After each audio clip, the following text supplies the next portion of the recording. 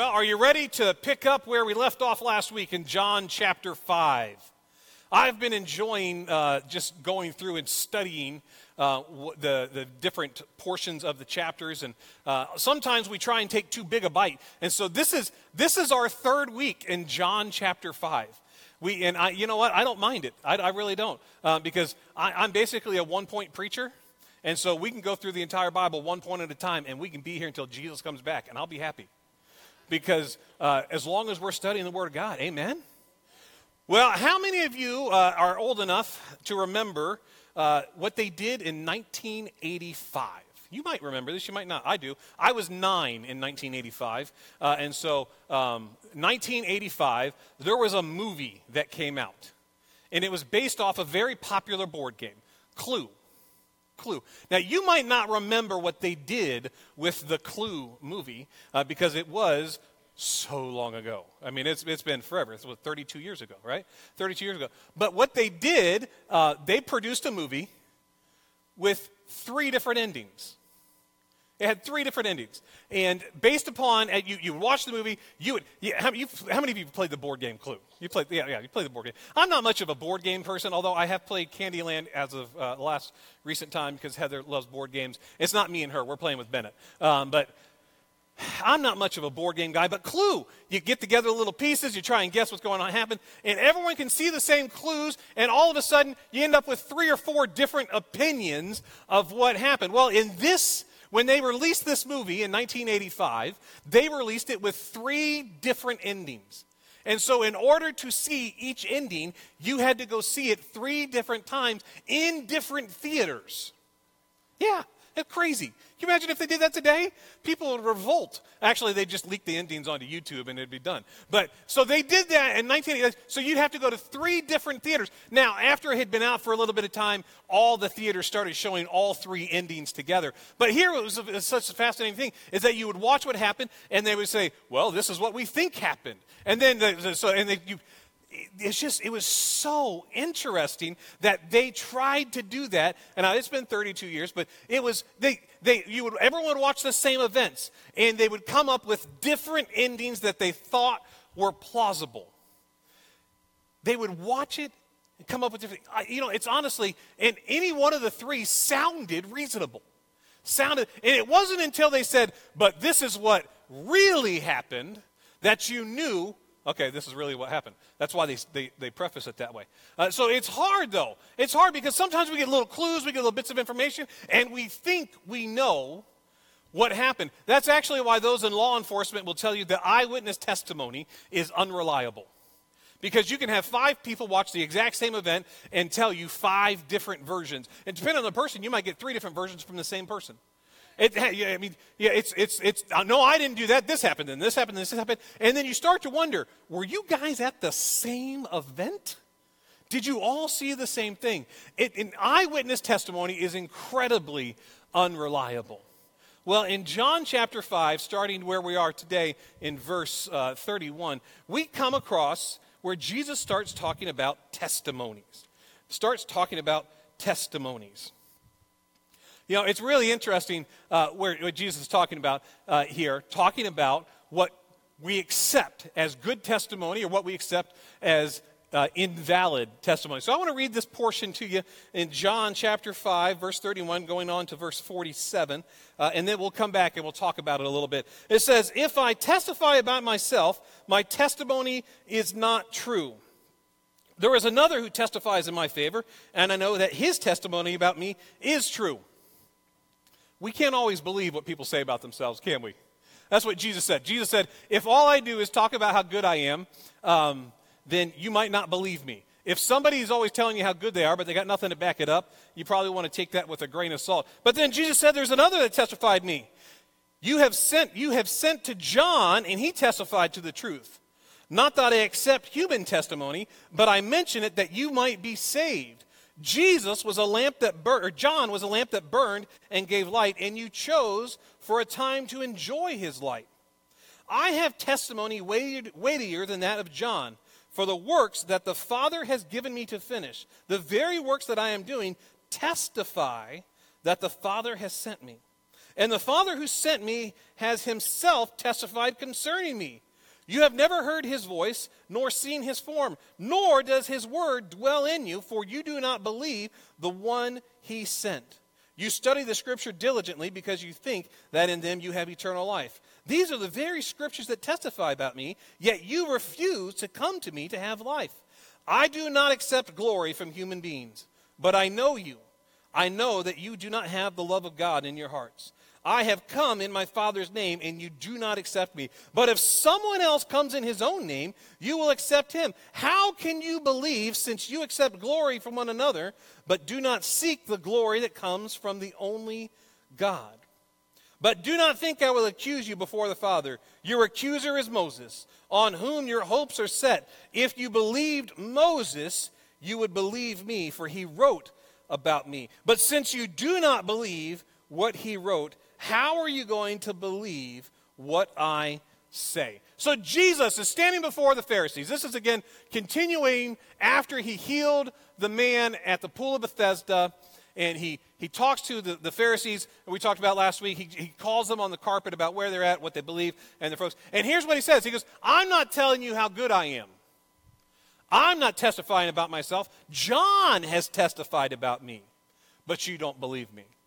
The Bible testified, well, at the time he didn't say the Bible, he talked about the Holy Scriptures. It testifies about me, but you don't believe them. You've seen the miracles and the acts that I've done, and you still don't believe in me.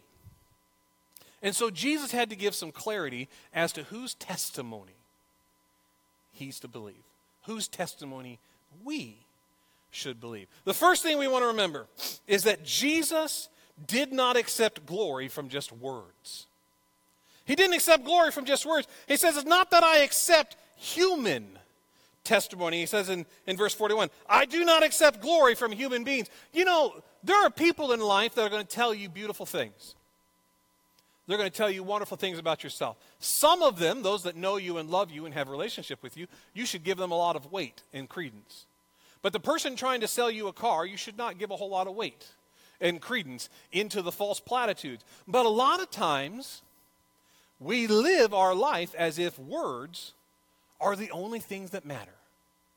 We live our life as if the words are what is going to sustain us in our day-to-day life. Jesus did not just accept glory from the words of people. How many of you have heard the phrase, talk is cheap? It really is. It really is. You hear people say just the most beautiful things about you to your face. And then you come and find out a week later that they're also the ones that are bad-mouthing behind your back. Jesus looked at the words that were coming from people and said, the testimony is not what I identify with. How many of you remember the old phrase, sticks and stones will break my bones, but words will never hurt me? Words can be hurtful if we give them weight. Sticks and stones will always hurt when somebody throws them at you. But sometimes we give too much credence to people's words. Now, this doesn't give us just license to say whatever we want to whoever we want and talk however we want. But sometimes we give other people's weight, or to other people's words, too much weight in our own lives because we want to be approved of. We want to hear nice things about ourselves, don't we? No one likes to be told, that wasn't the best I've ever seen. That wasn't really that good. Then everyone wants to hear the same thing. Man, you are as good as you think you are. And better looking. We start to desire to hear the words that make us feel good. What did Jesus say? I don't accept the glory of humans. I don't accept just words. Too often we are willing to take somebody just at the word of what they say. And I think when we live our life like that, it gets us off track. Because if you look at the example of the Pharisees had all of the right words. They had all the right words. They knew the Scriptures front and back. They knew the Scriptures frontwards and backwards. They studied them day and night. They taught people about what the Scripture said. They had plenty of words. And when we start identifying with just words, we can start to find our value and our worth in what other people say about us. And the hard thing about that is it causes us to live a life that is trying to please others and not God. The Pharisees were very much an example of people having a form of righteousness. They looked on the outward side like they were fulfilling what God had called them to do. But who did Jesus have the most conflict with? The Pharisees. The ones that should have been ready to receive him, ready to get him in their life and accept him as Savior. Jesus saw them and knew that their words were empty. And when we start living our life in a manner that is trying to get words of affirmation and approval from other people, we find our identity there. And we have to do what Jesus did. We have to find our identity in who Jesus says we are. You have to find your identity in who Jesus says you are. Jesus says, you're my child. You're loved by me. You're important. You're valued. You're cared for. See, the words that are easy to believe are the negative ones, aren't they? You're not good enough. Somebody else is better than you. You don't measure up to your sister or your brother. We start hearing those words, and those are the identity we find. But Jesus has a very high opinion of you. God tells you, you're my child. You're important to God. We have to find our identity in who Jesus says we are. Otherwise, we will be someone that is always striving for the approval of man. It is hard to live a life that is called by God if we're continually trying to let men shape who we are. See yourself as God sees you. You're a person of value. You're a person that's important. See, the Pharisees, they had lots of words. They had lots of words. They knew the Scripture, but they didn't recognize Jesus.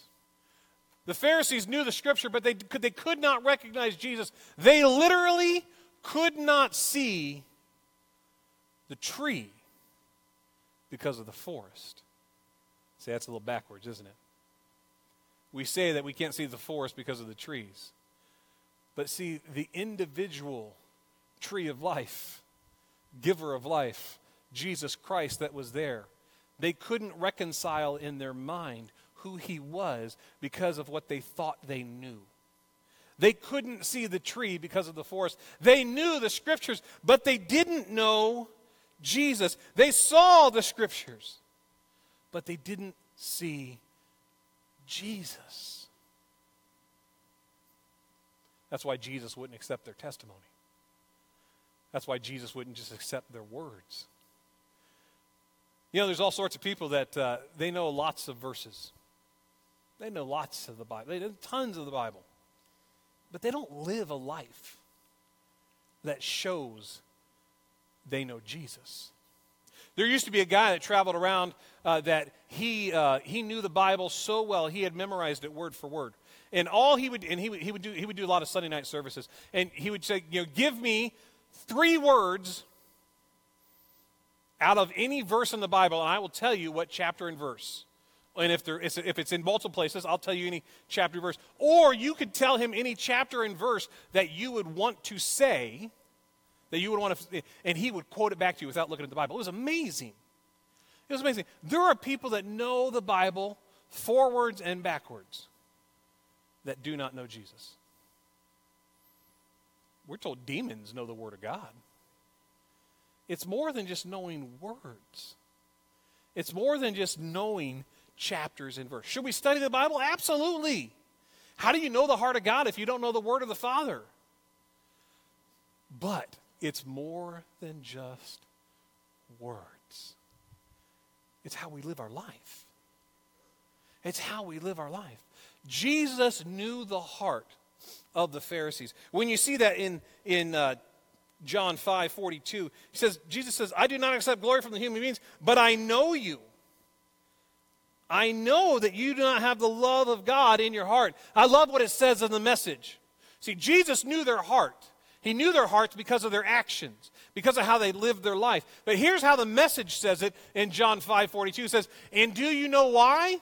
Because I know you and your crowds.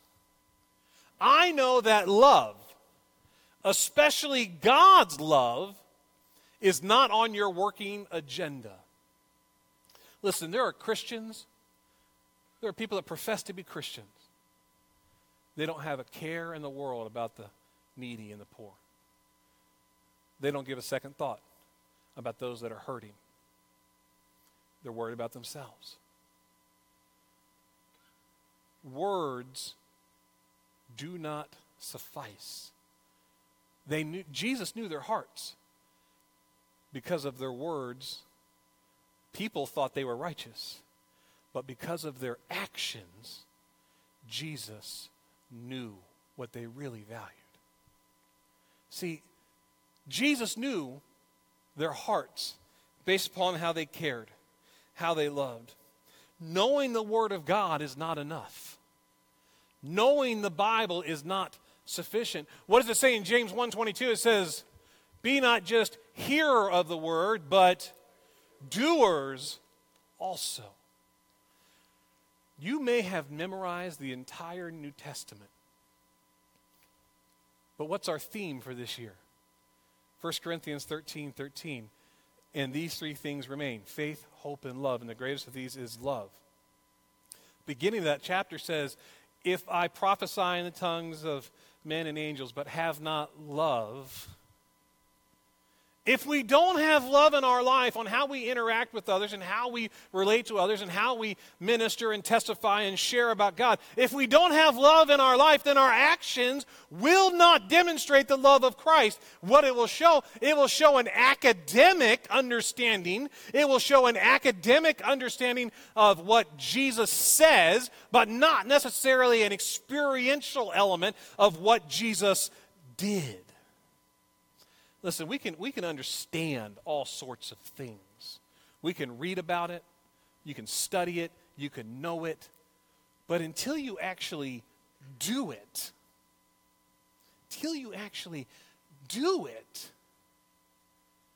it doesn't really make sense. I'll give you a good example of that.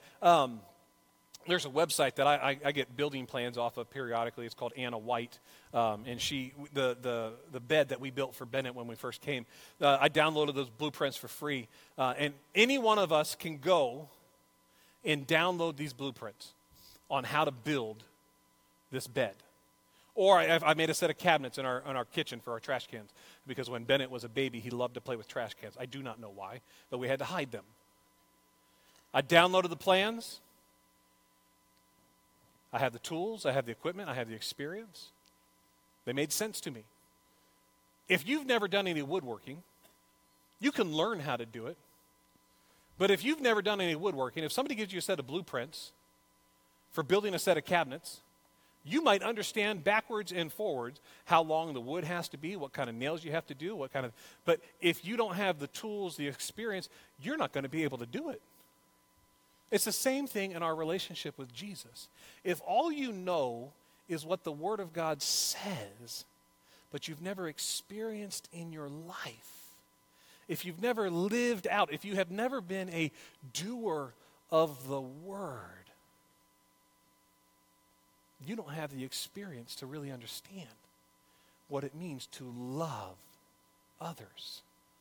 That's what it means when it says be doers. There's all sorts of things that Jesus shows us in here. There's all sorts of things that the writers of the Bible instruct us to do, how to care for one another, how to live, how to take care of the needy, the poor, the orphans, the widows. How do you do it? And if we have never done it, we can talk about how we should do it, but if you've never experienced it, we can run the very real danger of Jesus saying, I know your heart. Because your words and actions do not match each other. We can talk and talk and talk all day long. But what did we say earlier? Talk is cheap.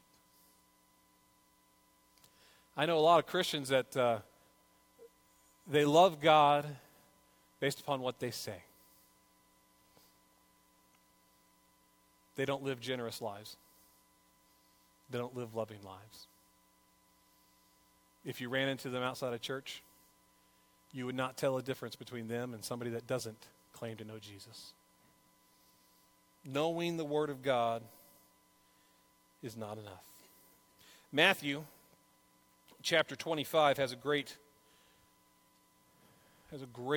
section of Scripture for us to remember in reference to this. Matthew 25, verse 31, if you want to turn there. 25, verse 31.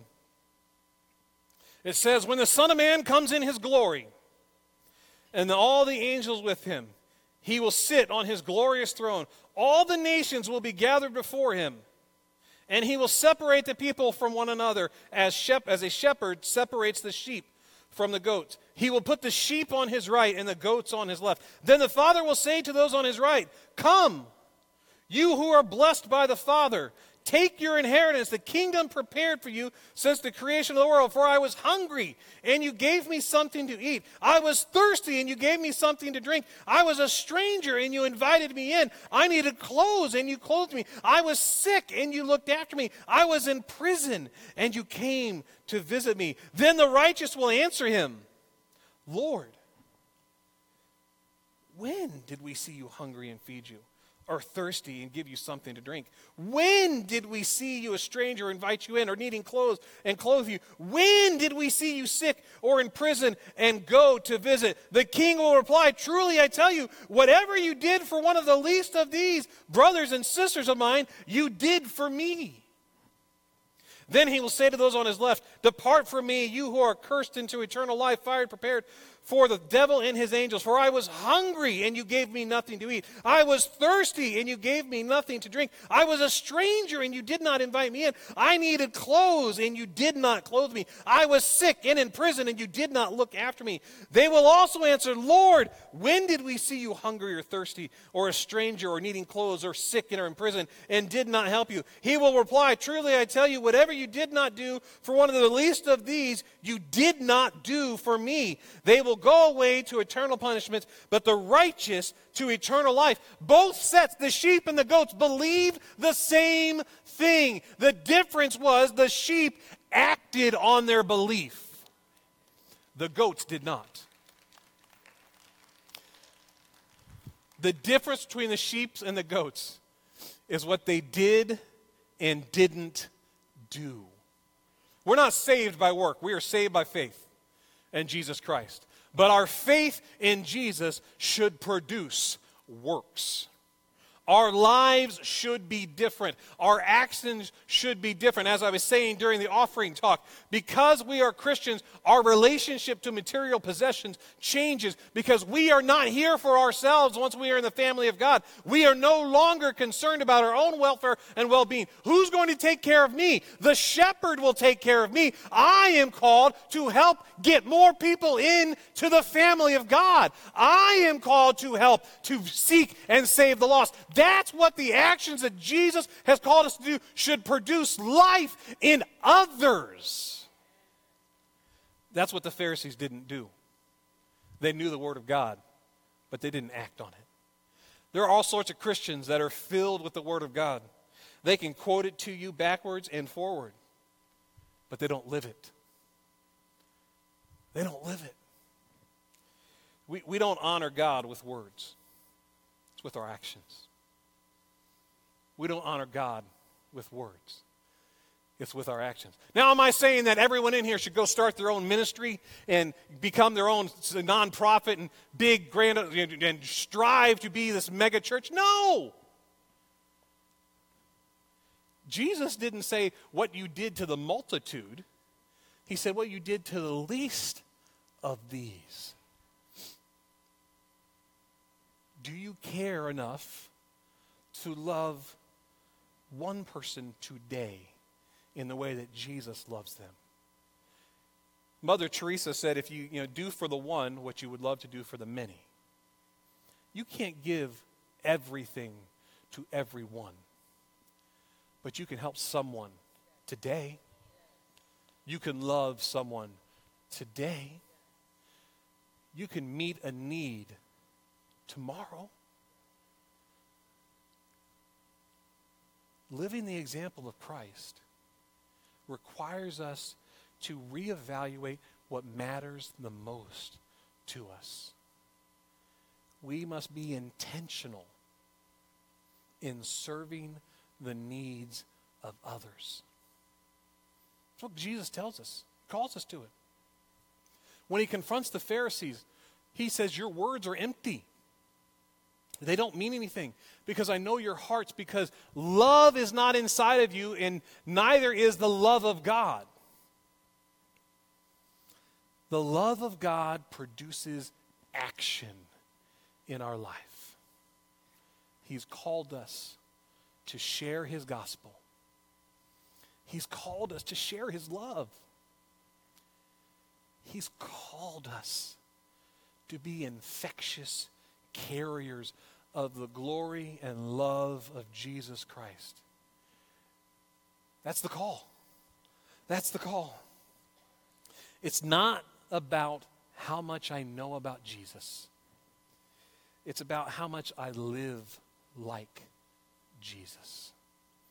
None of us are called to perfection because we can't get there. It's like I was saying during communion. You can't save yourself. It doesn't matter how hard you work, you're never going to be righteous enough on your own. The only way we are saved is through Jesus Christ and the grace that he offers to us. The sacrifice that he made on that cross. But he didn't save us with that sacrifice so that we could accept him as our Savior and not be changed.